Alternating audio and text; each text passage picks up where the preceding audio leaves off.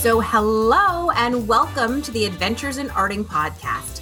So my name is Julie Faye Van Balzer, and I am a working artist and mother to a curious 2-year-old. My business, Balzer Designs, is all about helping you to live an artful life through thoughtful art education. And on this podcast, together with my super special, extremely well-dressed mother, Eileen Schubalzer, we ask questions of each other and our guests while discussing learning, the creative career path, finding balance, looking at art, setting goals, and why being creative matters. So our goal for this podcast is to stimulate your imagination. Hi, Mom. Aren't you glad that we're back together, back in the saddle again? I didn't know this was going to be on video. Well, or I wouldn't look so schlubby. You do not look thanks schlubby. No, I'm literally I have my own standards. I have my own standards. They may not be your standards, but you know. Okay, well, you know what? We'll blur your face, and then no one will be able to tell. So today we're going to be talking about critique. And we're really going to be talking about what is a critique, what's the point of critique, how can participating in a critique help you, sort of all things critique related. So I have known what a critique is from a very young age because I was born. I get where this is going. Into a family where so much of education and training was critique based, shall we say. I call it feedback and good communication. There you go. So, I mean, this actually is a point, which is that critique is not actually criticism. And I think that a lot of people hear like, oh, we're going to have a critique or have your work critiqued, and they immediately think that it's going to be some kind of harsh criticism, but that just isn't the case, right? What a critique shouldn't be. Well, it shouldn't be. It's information, and you can choose to do with it as you wish. You can ignore it. You can mull it over and then ignore it. Oh, I know you can ignore it. Or you can think about it. Yeah. Because you don't know how everything that you put out in the world is being received. Yeah. And I think like that's the whole thing about Fresh Eyes. I recently was part of a mastermind group, and a mastermind is like a group of people who are all working towards some sort of similar goal, who choose to sort of teach each other and work towards it together.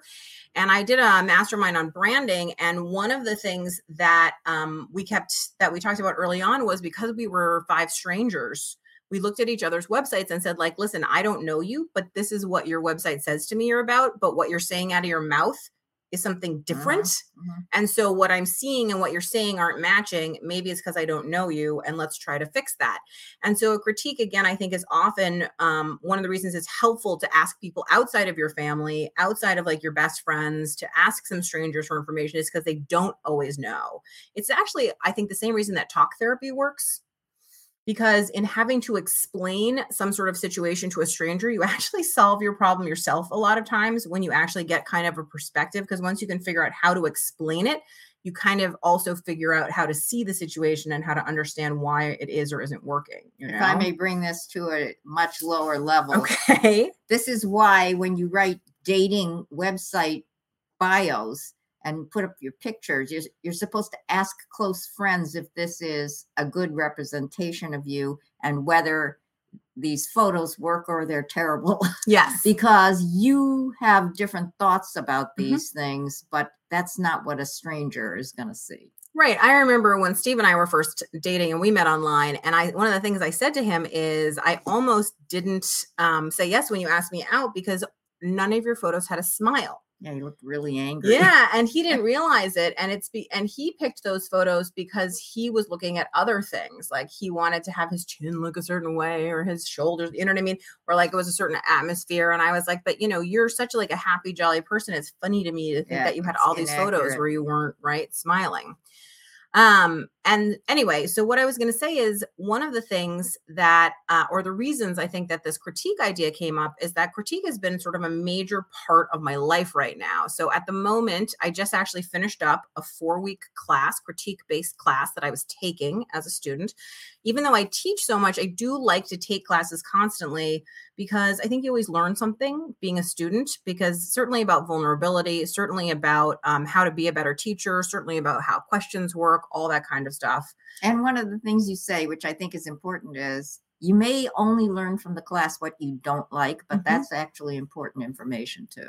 Yeah. And I also think that there is something about being a student that even if it's material, I get to sit on Zoom, turn off my screen, like play Wordle, only half listening to the person I don't want to listen to in class. Like, no, I'm a bad student. I'm not going to lie. Anyway, do you know what I mean? And I don't have to be like 100% at attention right there. I am the receiver.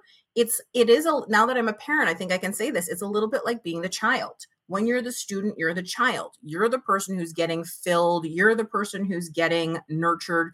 You're the person who is getting taken care of. When you're the teacher, you're the parent. And it's that, the hypervigilance of, being a parent, especially I have a little guy, right? A toddler is like, anybody who's been through it knows, but it's like, look away for 2 seconds and the toddler's on the ground crying. So it's nerve-wracking. And I think sometimes classes are that way. And the interesting thing to me about Zoom is I used to be able to walk around a classroom, let people play, have individual conversations with people. Somebody would call out, or I could see that somebody was struggling.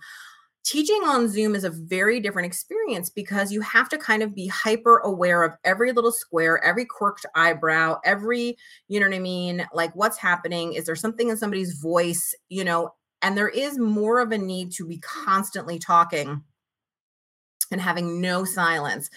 And that is a very exhausting teaching experience, Anyway, we're off topic as usual. Yes, but that's why I turn off my Zoom screen most of the time, because I don't necessarily want to be seen. Yeah. Oh, are you not dressed in the way that you would like? Scrutinized. Okay. I have attended Zoom meetings in my nightgown. I'll just say. Well, you're not wearing your nightgown today. I know, because I had to leave my house. There you go. See, it's perfect. So this critique-based class, right, is the idea of you present your work and people get to see it over time develop and then give you feedback. Now, one of the hallmarks of critique, which we've already said is not criticism, is that it is feedback that is useful. And so one of the places where I think I differed with the teacher of this particular class is I don't think you should ever give feedback unless you have something useful to say. And what I mean by that is, so I was a director for many years and stage director, a theatrical director. And if you're looking at an actor and something's wrong, you can't just say to the actor as a note, like, hey, something's wrong with this scene. Like, that's probably the least useful thing you can do, because then their ego is knocked down and they have no idea how to deal with it, right? If you can say, I feel like this scene doesn't have enough emotional tension in it. Is there a way that you could be more invested in the outcome so that we feel that emotional drama a little bit more? Then the actor's like, okay, not only do I understand that I need to be more invested emotionally, you're not giving a prescriptive thing like, I need you to say the line like this. What you're doing is you're letting them be an artist. You're letting them be the expert, right?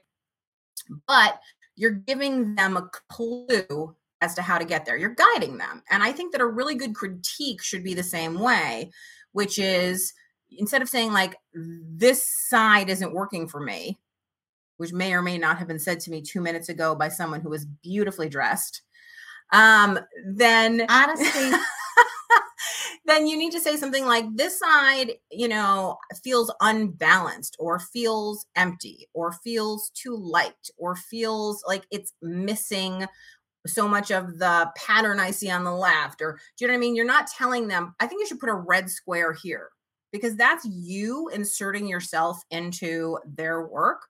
Whereas I think a respectful critique is more about saying like, this is what I see. This is how I feel about what I see, and using, art terms that can be helpful. I mean, this is one of the main motivations I had behind creating the Design Bootcamp program, was because I think art terms get lost sometimes. And it's not that you need to know them because it makes you, better or smarty pants or something like that, but you need to know them so you can have conversations with other artists that are useful to them and useful to you. So that if I say you're using shape and line in really interesting ways to create negative space, that doesn't sound like a lot of gobbledygook, but you understand exactly what I'm saying and what that means and why it's significant. You know what I mean? And that you can also say that to somebody else about their work, and that can help them be better as well. So again, like, critique should be helpful. it should be honest. So a lot of times you want to say, "Oh, I love this. Oh, I love this so much. Oh, this is so great. Oh, I love this." And like that feels great. Listen, I had a coaching client yesterday. Was it yesterday or was it on Monday? And we were talking. One of the things I said to her is I said, everyone wants validation. There is no doubt that one of the things about selling your artwork is that the money is great and important, and I like to pay my mortgage and all that stuff is true. But the validation of somebody saying, I want to trade you my hard-earned money for your piece of art, which I want to display in my house, that's incredibly and deeply validating. But as I was saying to her, there are lots of ways to get that validation. For some people, entering competitions or getting into a gallery show or, trying to get bought by a museum or winning, a competition online, whatever it is, like everybody does need some kind of validation, whether it's Instagram likes or, winning a contest or selling your work or anything like that. And so I think we want to be nice. And so we want to validate other people and we want to feel validated. And I think we all have a fear that critique will leave us feeling unvalidated. And so there's this idea of like, well, let's tell you something that I love so that it doesn't hurt as much when I tell you something I don't like. Well, but on the other hand, there's this thing of always start by saying something positive, nice. So you're not just a bulldozer. Yeah. And I think like that it is important to recognize things that people do well, but I think it's important not to gush. And I'll tell you why, because this is true, which is one of the things you always did as my number one critic and also my number one fan club president, right, is that if when I was in the theatrical world, if you saw a play of mine and it wasn't very good, you would say, I didn't think this was very good. And that would hurt my feelings a lot. But then later when you said, this was great, I would say, wow, it really was great then, because you wouldn't have said that just as a bit of fluff. Right. And it even goes back to the old joke from Friends where like they're going to see Joey's shows and they're fighting over which compliment they each get to give. The lighting was great. Your costume was amazing. The way you walked in was so cool, because they're just trying to find something good to say that's honest. And so I do agree that it's great to say something good and it's good to validate people and all those things are true. I think that the problem is if we don't then gush over things, we feel the empty void of it. Well, I think you have to consider why is this person asking you? Do they actually care about your opinion about it?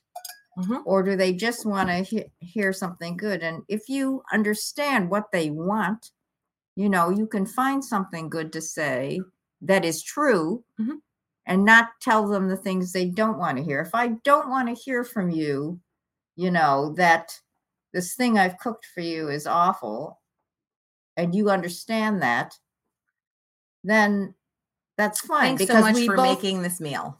Then we both understand the terms of the transaction. The problem is when there's an unequal understanding of what the nature of the transaction is. I assume that when you ask me about something, it means you care what I think about it.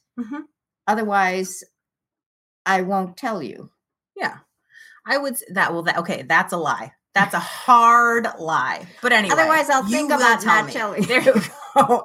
What I was going to say is I think that that's one of the reasons that it's really important for a critique to open with the person, the artist who's asking for the critique, to say, here's where I am with this piece. So for instance, I brought my quilt, which is an insane quilt, to this class. And I admit that it's an insane quilt. But for me, it's totally normal. But for normal people, it's insane. So I knew that I had to sort of bring into this room full of people who are using solids, and I'm using insanely patterned fabrics on top of more insanely bright. I mean, imagine the weirdest thing you can imagine of too many patterns and then times 4. I knew I had to preface it by saying, like, what I'm interested in as an artist is juxtaposing, disparate things against each other and seeing how they both meld and create tension, and whether you can create something new out of this kind of mess. Can you create order out of the chaos of these odd things clashing up against each other, right? That's a central thesis of the work that I'm interested in pursuing as an artist. And I think by saying that at the beginning, it prepares the viewer to understand that my point of view is this is meant to be chaotic, right? And then the other thing that's important when you're getting a critique, I think, is to have a question prepared. So then why do you need the critique? What is it you're seeking? Is it just telling me that this is good or bad? Because that's not actually helpful, because my definition of good and your definition of good could be totally different. So the question may be, is it cohesive?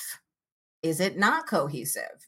That's better than is it good or bad? You have to think about what your goal is. And one of the things that I see so often in students, either fellow students in a class with me or students that I'm teaching, is that people don't actually have a goal when they make their art. They want to finish it, but that's not really a goal. Were you trying a new technique? Because if it worked out or if you learned something, then it was successful regardless of what it looks like.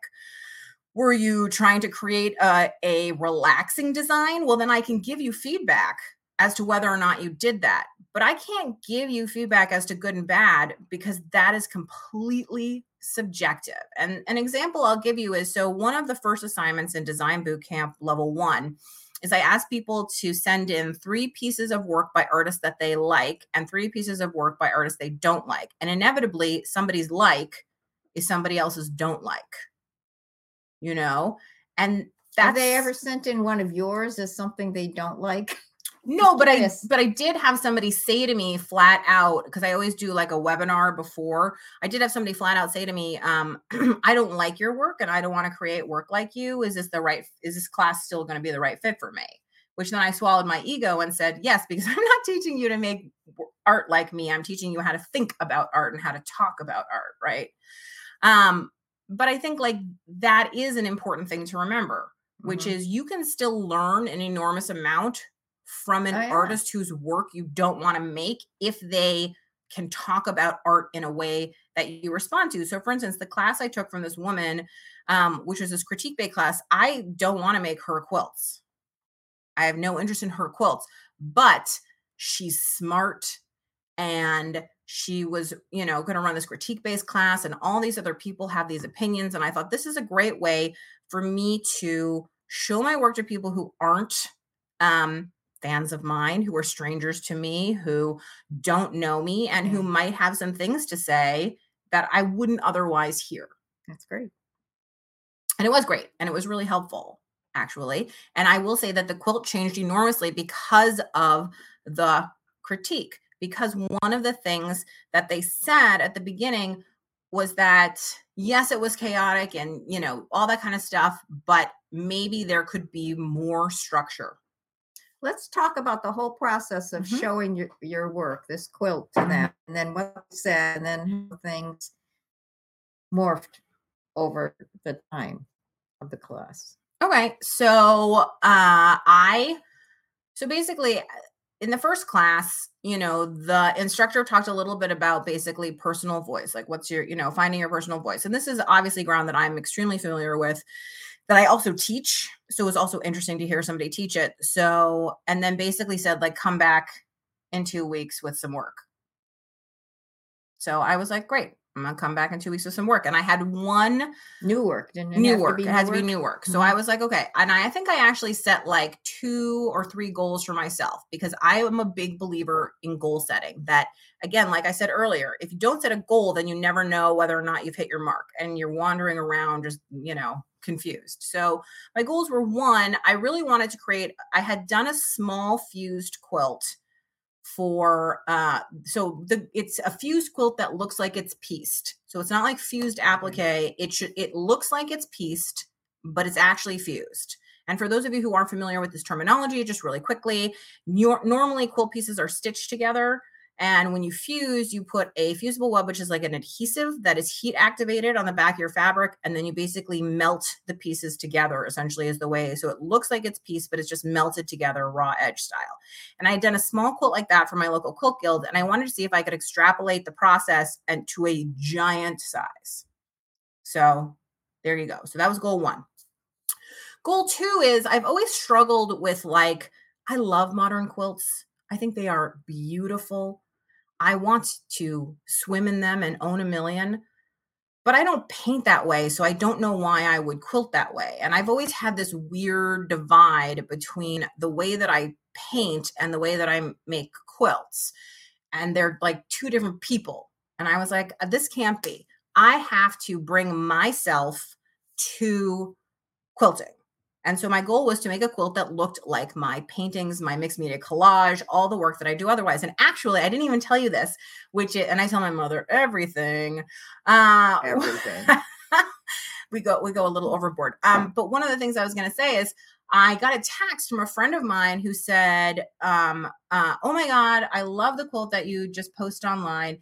It's your style, but in quilting. And I didn't tell her, right, that I had this goal or anything. She just like saw it and got it. And I thought, wow, so I am hitting that goal, right? Mm-hmm. And then the third goal that I had was really that, again, this whole idea of like all these, I'm looking at the quilt is over here. Of course, nobody can see it. It's a podcast.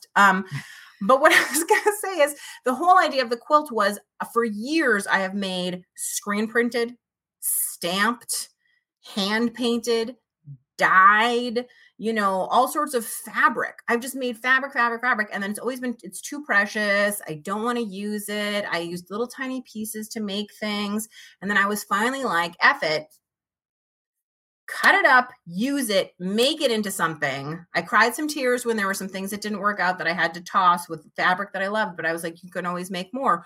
So in the end, I have this huge quilt made for years of handmade fabric. So it really feels like me is the best way I could put it. Like I'm never going to see this quilt walking around, so to speak, not just because of the design is unique to me, but the actual fabric is totally unique to me. And so many of the tools are stencils I designed, stamps I carved myself, screens I made myself. Like it's really handmade intense. And so those are my 3 goals. And I went into it. And so I told my 3 goals to the people in class when we had our first critique. And it was very interesting to see their reaction to this piece. Right off the bat, several people hated it, flat out hated it. They were very nice about it, but they were like, too busy, too insane. Don't know. Even the teacher was like, this is too much. It's crazy. Like it's just overwhelming. You need white space, blah, blah, blah, blah, blah, blah, blah, which is all things I know and I've heard before. And I like took it in. And then interestingly, during the conversation, there were 2 people who really felt the opposite. I love it. This is everything, blah, blah, blah. And again, it goes to taste. I think it's Dita Von Teese who said, you can be the juiciest peach in the bowl, but then you meet somebody and they just don't like peaches. So it doesn't matter, right? And so that's the same thing. Not everybody's going to like you. Not everybody's going to like your work. So then the sort of raging debate happened in class. Is it too much? Is it not too much? And then, the interesting thing that worked around is people actually started changing their opinions as we went on. And sort of were like, actually, no, the more I look at it, the more I see, and we sort of had a talk. And one of the things that was brought up is maybe it needed some more structure, particularly in the area of value structure, which I already knew about it when I looked at it. So I was like, okay, it needs more value structure. And value, by the way, is light to dark, right? If black is the darkest and white is the lightest, you want to have value contrast. So it doesn't mean that everything needs to be black and white, but it means that you want to make sure that there is that value contrast in there. That's what creates the structure of any work of art, painting or otherwise. And so that was really interesting for me to witness, to know that my work isn't for everyone, but the people who like my work really like it. And the people who don't, you know what I mean? They don't. And they can appreciate the artistry after a certain amount of time. Like I've convinced several people who hated Basquiat that Basquiat is good. Obviously, I'm not the only person who knows this in the whole world, but has been a personal vendetta of mine. But you know what I mean? Stuff like that, which is sometimes there are things that you, actually I have a blog post tomorrow that's about a painting of Matisse's, who's one of my favorite painters, that people hated when it first arrived. And now it's one of the most important artworks in modern art. And I think this happens a lot. Not that I'm Matisse or Basquiat, but I'm just saying. You just have a reaction to things. It may not be what appeals to you.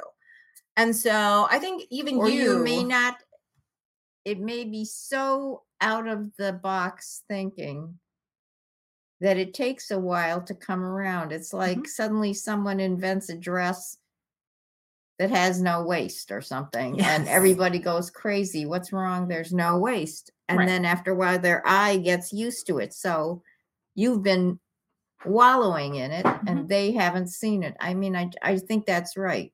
I agree. That it takes some people time to catch up with it, and some people will never catch up with it. We all I have don't different mean that as a taste. bad thing. Yeah. We all have different Yeah, tastes, and yeah. we're allowed to have different tastes. If I had to have a Thomas Kincaid painting in my house, I would cry and I would die and it would kill me inside every single day. Oh, But I'm he is sad. like, I know, but he is like the highest selling artist of all time or something ridiculous like that. People love Thomas Kincaid paintings and I just can't. So I think everybody gets to have their own personal feelings about art. That is one of the most beautiful things about art, is that you get to have a personal, relationship with it.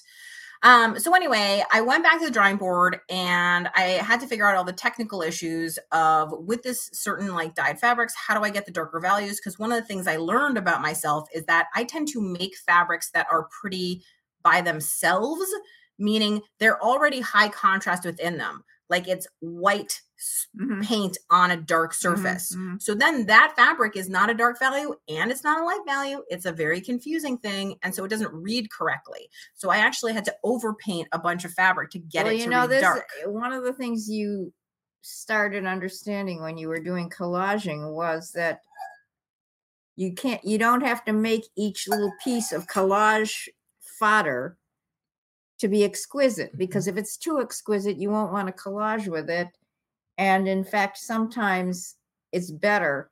Ugly collage paper. Yeah, is the thing is not like a golden treasure in and of itself. Probably the same thing applies, and now you have to think about that in terms of fabric. 100%. I hardcore believe in ugly collage paper. Pretty collage paper is a nightmare, and it is a mistake that people make all the time. You need ugly paper. And now I know it about quilting fabric, and all this fabric I've been making, which is such pretty fabric. Probably one of the reasons I haven't cut into it is because it's too pretty. And I need to make more ugly stuff, or I need to make more tone on tone stuff. I need to make more stuff that is serviceable. And actually, this is again a detour, but what is life but a detour? Two of the people in class were long armers, and those are people who are very into quilting, have these big long arm machines. They do a lot of major quilting. Quilting is an important part of the process for them. One of the women said, like, do you think about the quilting at what point in the process? And I was like, oh, it's 100% afterthought, right? It's like, oh yeah, this is a quilt, I better quilt it. Whereas I think some people think of it at the very beginning of the process. Oh, I'm going to leave this whole area blank because I'm going to have a beautiful quilted motif inside. So you couldn't look at their pieced thing and understand what it was going to look like at the end. And I think this is true now when you're talking about like collaging fabric. You have to make the fabric so that people don't necessarily understand what it's going to be at the end, as opposed to looking at what it is in the now. It's almost like deferring gratification. You know that you came to this. This is a kind of thinking that you came to also when you started designing stencils many years ago. Because when you started, most stencils that were out there were like an image of an object. So a tree. So the stencil would be a picture of a tree or a teapot or a cat or something. And people would do the whole image when they were using the stencil. And what you started doing was you started making things which were not necessarily intended for you to use the whole thing. And you started thinking of producing stencils that had multiple ways in which they could be used. But you want to know something? The best-selling stencils are still the ones that it's a single image that people just use the whole thing. And this is actually an argument that Jamie from the Crafters Workshop and I have all the time, because she's interested in sales and I'm interested in stencils I want to use. And so we don't always see eye to eye, because I want like really flexible, basic 2D patterns that I think I could use over and over that are interesting to use. And she wants things that people see in a package and go, ooh, that, and buy it. You can understand it. I get it. 100% I get it. But this is literally the debate we have continually, where we try to meet in the middle. Well, because some people buy stencils because they say, oh, I can't draw a cat, but I'll buy the stencil of a cat and then I can have a million cats in my artwork. Yeah. And other people want to buy a design that has parts that they can use as a tool, not as an image necessarily. Right. And the people who buy the most, I mean, listen, from a retail perspective, she's 100% right and I'm 100% wrong, which is absolutely beginners buy the most amount of stuff and they buy indiscriminately and they don't actually buy things that are going to be serviceable for them. They just buy things that look like they might like them or that they recognize, right? I get that.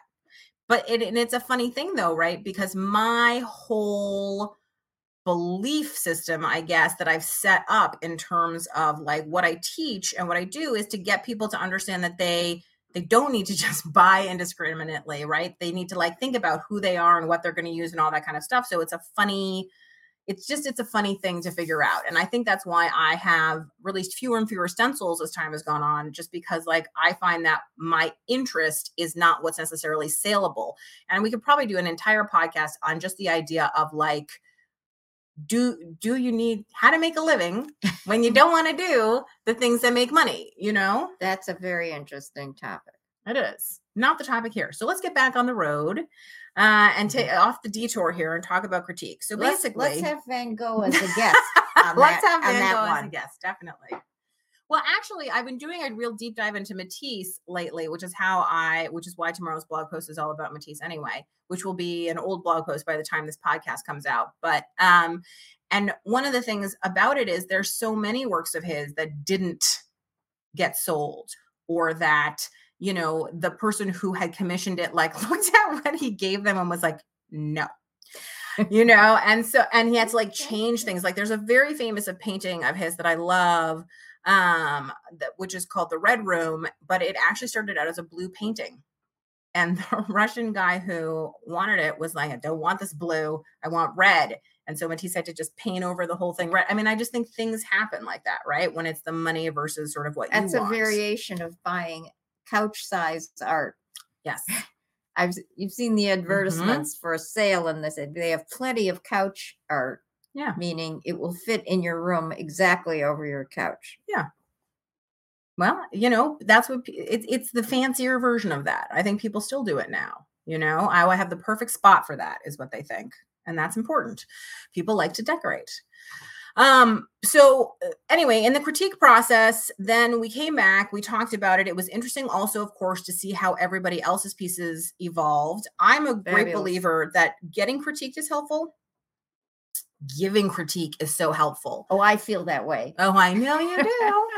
Because when you have to formulate something that is helpful to somebody, that is not prescriptive, that is, you know, just using art terms to help somebody else, when you know something's wrong and you have to figure out why, that is when you can become better at your critiquing your own work as well. And like, so I will say a seminal moment for me in my art life was 100 years ago. Okay, it was probably like 10, 12, 15 years ago, when there was this message board, this 2-piece message board for scrapbookers. And somebody started a critique group, which I had never heard of, where they would basically like critique each other's, you know, scrapbook pages to help everybody get better. And I was all in on this. It was the most fascinating thing that I had ever discovered, was the idea that you could actually figure out what was wrong and fix it. I know it sounds stupid, but like before I just thought like, oh, that didn't work, throw it away. Oh, that didn't work, just cover it up. You know, just gesso over it. Oh, that didn't work, just, you know, this cow has 3 legs. Exactly. That doesn't work. Exactly. Whatever it was. But it was literally like, I was like, if it doesn't work, you just get rid of it. Okay. Right? You just start again. That's what you notice I had a second child. You know. So what I was going to say is, so I think like learning the idea that you could look at something and find a solution, a way that it didn't have to be trash, that there was a way to move something or add something, or, you know, and suddenly it was fixed. It was a magical idea. And I went on a long journey. I used to teach a class called Ruin and Rescue. That was, students would bring to class work that was disastrous, and we would work out all of the ways to rescue it. And that class was such a good exercise in helping other people to understand, right, that even though you may think it's a disaster, like there is a way to save it. There is a way to bring it back to whatever that vision is that you have for it, or to maybe change your vision into something new. Don't you think Ruin and Rescue sounds like a romance novel? It does. It does sound like a romance novel. And I think like that was one of the best parts of this critique class for me, is getting to see other people's work and help them along. Partially because I think a lot of the students are in a different place than I was.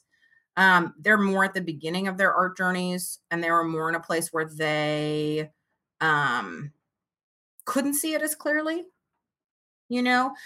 It's often helpful to me to have somebody else give me a criticism like I need more value contrast, but I knew it before they said it.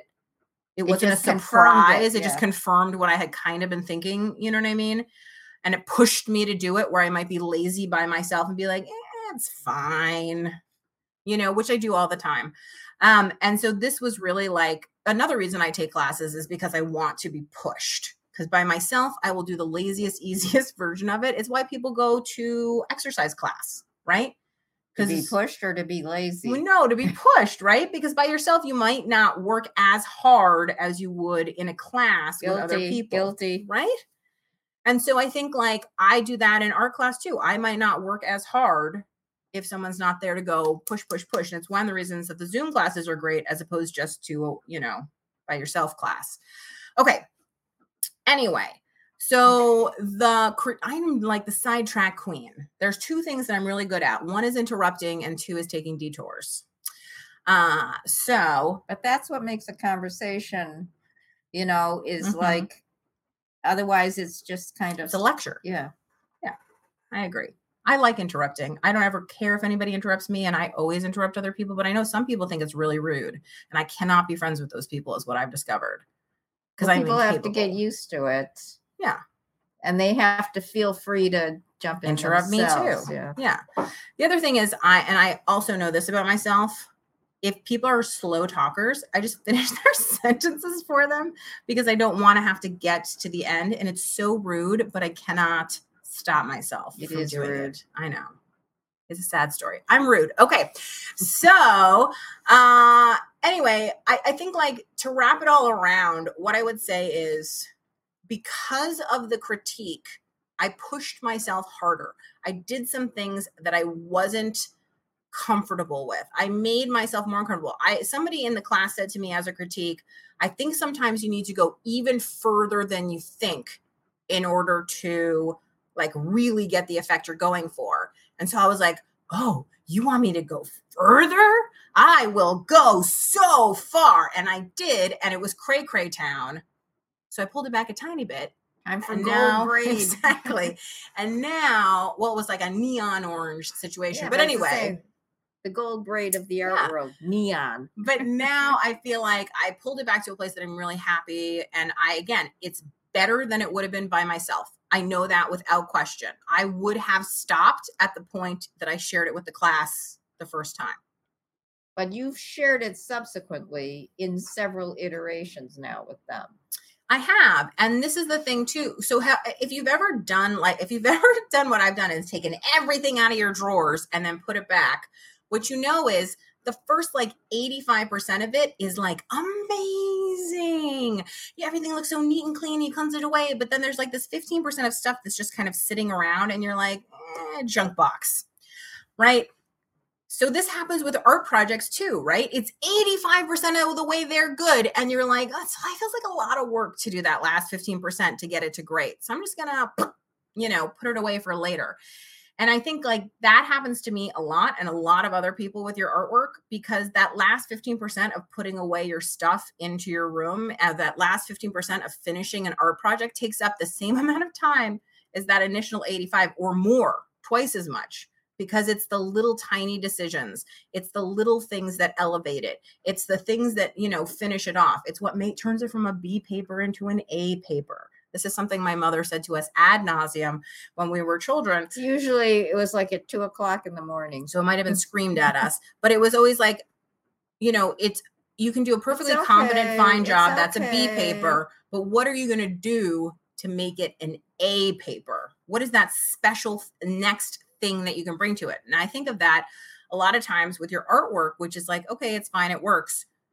But what is that thing you're going to do to it that's just going to go and send it through the roof, you know? So again, like, super useful for me. I'm so glad that I did that. I do, I know that in like the group coaching sessions that I lead each month, we definitely go through people's work, and you can see that because they have that deadline of needing to have new work each month by the group coaching deadline, that people have said like they generate more stuff. They know they need to come prepared with something. They push themselves to go further. So I think critique is a wonderful tool for forcing you to be better, so do better. Have the people who are in the group critique class, have they basically responded well? And has there been anyone who's had a hard time with it? First, I would say, or maybe you don't know because they dropped out. I would say everybody in this class is so nice. This class that I just finished up that I was taking, and went out of their way to be nice. So if anybody had a problem with the critique, they never said it. I don't think anybody would have said anything. Do you know what I mean? Nobody said anything that was mean or hard. And I think, like, I don't know. People hide their feelings. So maybe somebody did have a problem and I don't know, but people kept showing up and the work did get better. What I would say is there were a few times that I felt that I had a hard time giving a critique because I felt like the person didn't know what they wanted, or I wasn't clear on why they were making the choices they were making. And that's hard to give feedback to, because then it's just sort of like yelling into a void. Like if you put on a checked shirt and a striped skirt and you like pattern, that would work for me. Then that's great. You know what I mean? But if you do that and you're like insecure about pattern, you know what I mean? Like, that's a different thing. But if I don't know how you feel about pattern, then I don't know what to say about your outfit. You know, sometimes it's just the words you use. When I write a lot of things that are critique, and, you know, editing someone else's thing or whatever. And I always go back and reread it. And if I feel like the tone might be a little too authoritarian or prescriptive, I'll change things. So instead of saying, do this, I might say, have you considered doing this? Yeah. And that's the same thing, which is the same thing about being prescriptive in the critique, which is you don't say like, put this here, do that. Do you want something to drink? No, I just want to sit here and cough. Okay, that's fine. In the dark corner, maybe by yourself. Okay. So is finding a way to ask questions. Why did you make the background black? Have you considered what it would look like if the swirl went the other way? How would it change it? Yeah. I mean, but again, remembering that, like, you're not there as an authority. Yeah. You're there as like a helper elf. You're there as a person who's supposed to be like asking questions, investigating. Think of it as like being a therapist. If I went to a therapist who told me how to fix my life, I'd be like, no, that's not how therapy works. Your job is to help me think about how I want to fix my life. And say, like, based on your experience, these are things you've seen happen, but that's not necessarily the way my life is going to go, and I think, and so it's, you're an art therapist. When you're part of a critique group, you're like an art therapist. You really are. That's probably actually a good place to end. Is there anything else you'd like to say about art critique before we wrap this up? And I think it's not so different from other kinds of critique. You have to, as you said, remember that it's the other person's work and they're responsible for it. It's this old thing of you can't change other people. You just offer your input and then see if they are interested or not. It's not, but I think it's a very brave thing to invite other people to critique your work. And I think it has to be reciprocal too. Yeah. Because to me, therapist implies, a hierarchy where someone's the expert and then maybe it's group therapy. Subject. But yeah, I like the idea that you're reciprocating and they get to talk about your work too. Yeah. I think it's important because you're all vulnerable together. It's one of the reasons that we don't record the group coaching segments that I do, because it's a place to be vulnerable and only people who are present in the room should be able to, view it, be there for it, all that kind of stuff. So speaking of group coaching, if you're interested in that is part of the Super Learner membership tier. You get like a $300 or $400 value each month for just $34.99. And you can become a member for as little as $5.99 a month. There are 3 different membership tiers. And upcoming, I'm going to be teaching a class called the Artful Holiday. And when it comes to making things for the holidays, I think that, people automatically think of major Christian holidays, and that the phrase sort of craft project comes to mind. And both those things are great. But I wanted to explore the kind of ideas and projects that fine artists create for a wide variety of holidays. And that's why I named the class the Artful Holiday. So I've got 19 amazing guest teachers involved. There are printmakers, collage artists, quilters, mixed media artists, just all kinds of interesting artists in that. And that's going to open for registration on July 1st. So I'm really excited about that. And you can find me at juliebalzer.com or on Instagram as Balzer Designs. And if you'd like to take a class with me or sign up for private coaching, I'd love to hear from you. And if you'd like to help the show, and we're so glad to be back, aren't we, Mom? So glad. You can leave a review, mention us on social media, or tell a friend. And all of those things help other people find the show. So thanks so much for listening and subscribing. And we'll see you the next time on the Adventures in Arting podcast. Bye.